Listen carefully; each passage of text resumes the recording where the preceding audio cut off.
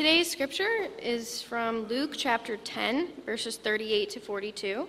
Now as they went on their way, he entered a certain village, where a woman named Martha welcomed him into her home. She had a sister named Mary, who sat at the Lord's feet and listened to what he was saying.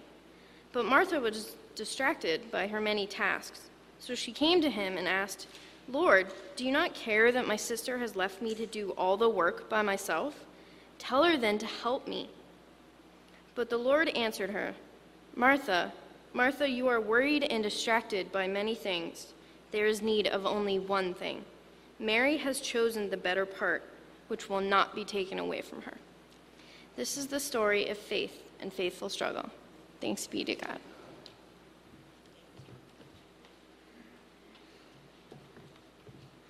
Let's be in a spirit of prayer. Gracious and loving God, may the words of my mouth and the meditations of each one of our hearts be acceptable to you, our rock and our Redeemer. And may we, like Samuel, cry out and say, "Speak, Lord, for we are listening." Amen. So you've heard this story before, right?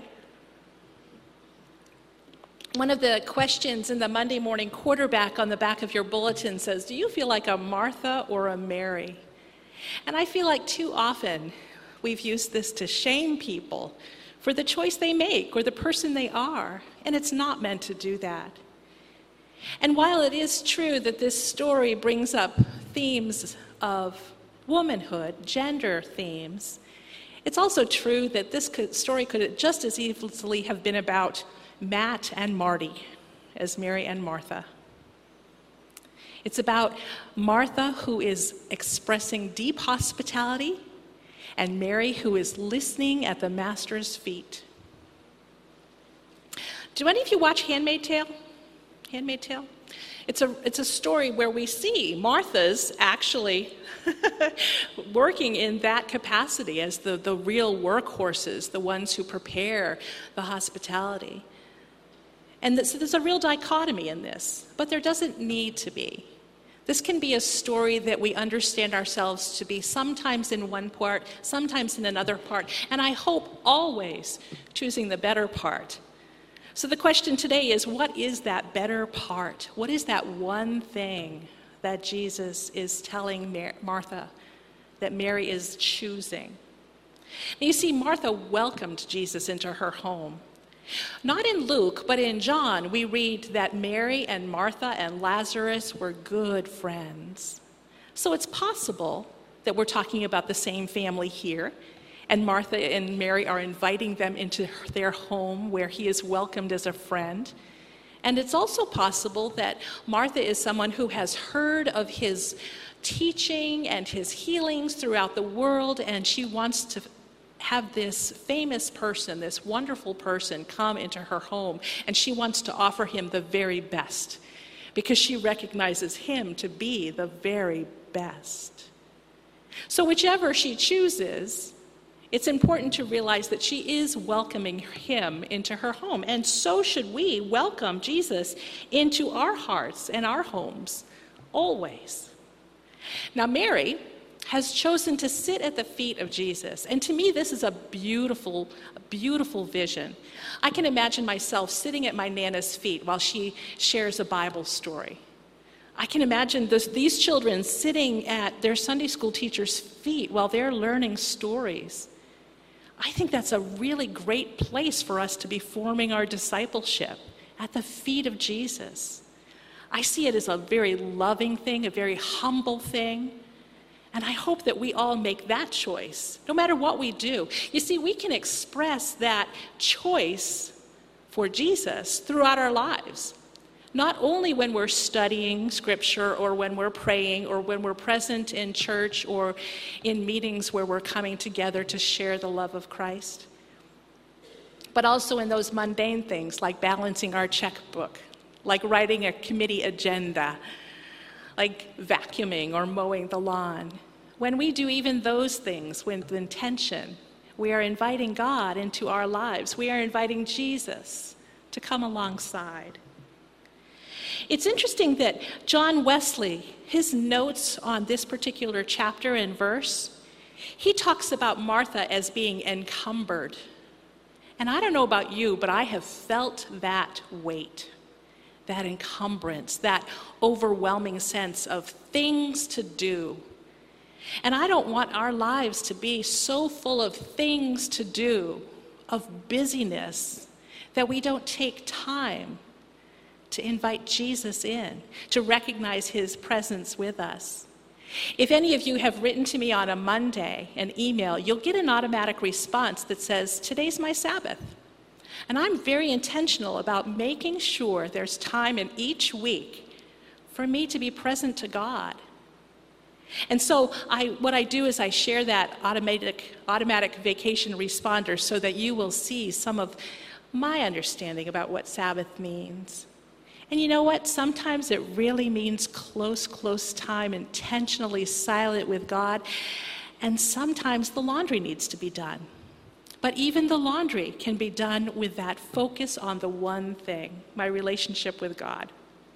And for me too, that one thing also includes my relationship with other people. Because Jesus has given us that great commandment that says that is the one great commandment, the one thing for us to be in relationship with God and each other. So I rejoice at those times when I can spend Mondays, my Sabbath day, with family, with friends, doing things where we see God's beauty in the world, things like kayaking or hiking. All of us are distracted, though. All of us are Martha in some way. You know, and that's biblical, too. Martha wasn't the only person who was distracted by other things. There was one person whom Jesus called, and they said, "Wait, I have to go and bury my father." A good and noble, necessary thing, but a thing which distracted them from the opportunity to be present with Jesus.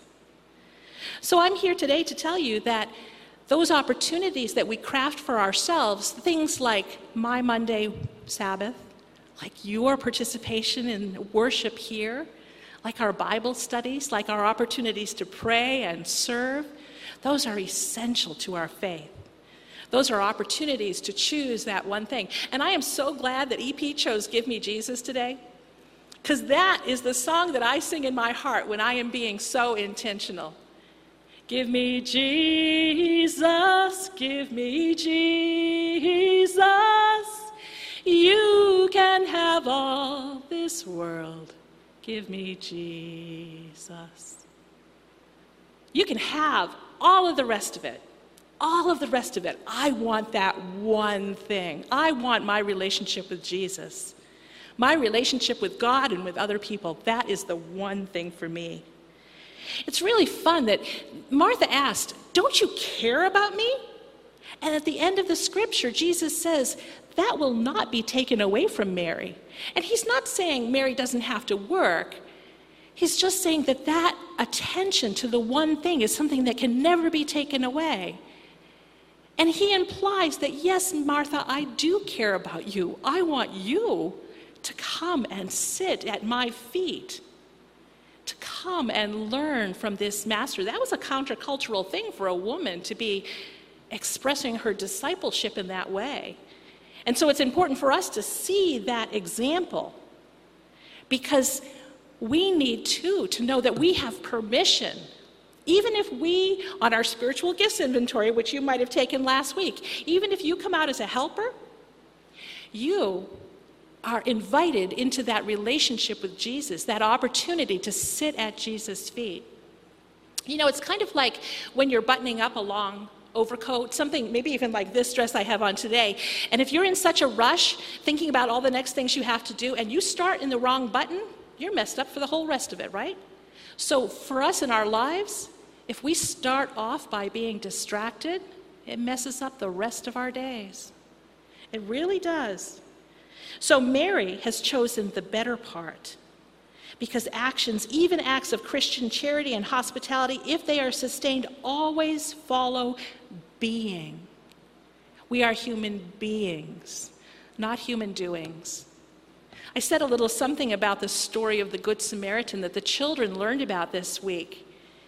In that story, we hear of Jesus telling about the Good Samaritan who did something. He acted on his faith. He went out and helped that man. That was doing something. And in this story today, he's talking about being. So you can see that doing isn't at the exclusion of being. In the Good Samaritan's case, where he did something with intentionality, and where he understood that one thing to be the relationship that he had with others, specifically in that case, the man who was unlike him, we are following this particular aspect of what Jesus is calling us to do, to sit at his feet. So what is the better part? I think it's choosing to be in relationship, choosing to be intentional about our faith. And how can we choose it over distractions? That's the real question. There are so many distractions in our lives. Do you remember Irma Bombeck? Do you remember her columns? They were always so funny. She even wrote a book. The title was something like, If Life is a Bowl of Cherries, Why Do I Have All the Pits? Or something like that. In that book, she tells a story about her husband and his attention to the lawn. It's really important for that lawn to be free of weeds, to be carefully cut. And you know what? Sometimes it was a distraction. And his kids would come and say, play with us, Dad. And Dad would say, no, you'll always be there. The lawn needs to be cut. It needs my attention right now. But you know, parents, we only have 18 summers with these kids. 18 summers. 18 summers. They won't always be there. There will be a time in their life when they will be the workers, when they will be the parents. And Irma Bombeck's husband realized that, because the one day that he was ready and said, okay, kids, let's play, they had moved on to sports, to their own families. And you know what? The grass was always there. So pay attention to the one thing, the thing where you can be in relationship with God and relationship with those you love and your neighbors. You know, there's another good example of this. Do any of you remember the movie City Slickers? Had Billy Crystal in it. It was about 1991. So Billy Crystal played Mitch, this guy who was having a midlife crisis. He couldn't find focus. He's like, what is my life all about? What am I here for? And he wasn't finding satisfaction in his job, and he wasn't sure he was in the right place in his family. He saw one of his friends having an affair, and he didn't want to end up down that road himself.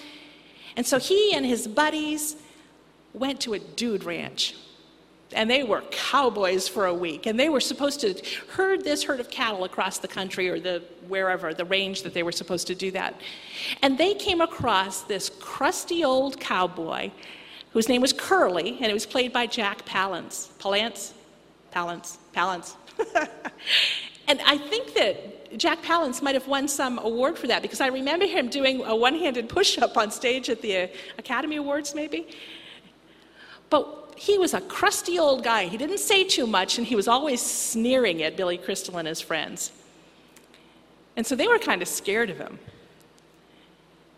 And the thing is that one day, Billy Crystal had this sense that Curly, so Mitch, the character, had this sense that Curly really must understand the meaning of life, what it is we're here for.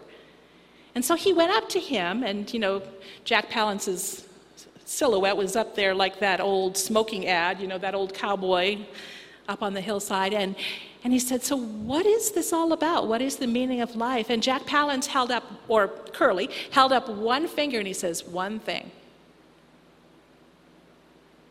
And so Billy Crystal says, yeah, what's the one thing? And he said, it's something you have to figure out for yourself. We all do have to figure it out for ourselves. For Billy Crystal's character, for Mitch, it was understanding that he was satisfied in his family life. That was what he was called to do. He missed them so much while he was away on that time that when he got back, he realized they were the one thing in his life that he lived for. That those little things that happen around the fringes of our lives, when Monday morning is a growl fest, when it's like, I don't want to do this anymore, Our relationships with each other and with God are that one thing. It's a really cute movie. If you remember, Billy Crystal helps to birth a cow during the course of this time, and he ends up bringing that home. And the fact that his wife is so welcoming, even of that calf that they called Norman, she invited him to be in her home, helped Billy Crystal to recognize these are my people, this is the thing that I'm here for. You know, I have an experience from my own life, too. That whole Martha and Mary thing. My very dear friend, Jackie, is a DS up in northern Maine. But she and I started out together down this way. She went to the Suncook Church, and I was here at Wesley. And we recognized our calls to ministry at about the same time. And we had the same clergy mentor. And we happened to be appointed sort of similarly, not together, but similarly out to the Keene area. So we continued to be in relationship out there as we pastored churches in Chesterfield and Marlow. And then she got appointed up to Monmouth, Maine, and I was over in Brattleboro, but we were still close friends. We would spend every year at annual conference, we would room together. And when we go on overseas trips, we room together. But there was this one time when Jackie invited me to come and visit her in her Monmouth parsonage. And she called me just before I was to leave, and she said, I'm not going to have time to clean. I have so much going on. And I have two choices, she said. I can give you good housekeeping, like a page out of a magazine, or I can treat you like family. And she told me, I'm going to treat you like family. It didn't matter if there were dust bunnies. It didn't matter if there were books out of place. She was treating me like family. And so as much as we want to be Martha, as much as we want even Martha Stewart, right? Everything completely tidy, everything so pristinely and perfectly put together, we need to treat each other like family. We need to remember that when the church was created, that passage later in Acts, it's not right when the Holy Spirit comes, it's a little bit later, but I think Peter is preaching and talking about all the people gathered in one place. Oh no, that's two. All the people gathered together in their homes and broke bread together with joy. We need to invite each other in and treat each other like family, not only saving those times for special occasions. My daughter invited me over last night for dinner, and she was running around and trying to get everything just so, and I just thought, oh, hon, wouldn't you just please come and sit down? Come and sit. You know, and I remember my mom saying that to me, too. I remember Jim saying that to me, too. It's hard not to want to be a perfectionist, want everything perfect. But when you treat people like Jackie treated me, like family, you don't have to jump up and get the extra spoon. You can say, you know where it is. What a gift. What a wonderful gift. So let's remember during this week to choose the better part, just like Mary did, to choose that one thing, our relationship with God and with each other. Thanks be to God for this indescribable gift. Amen.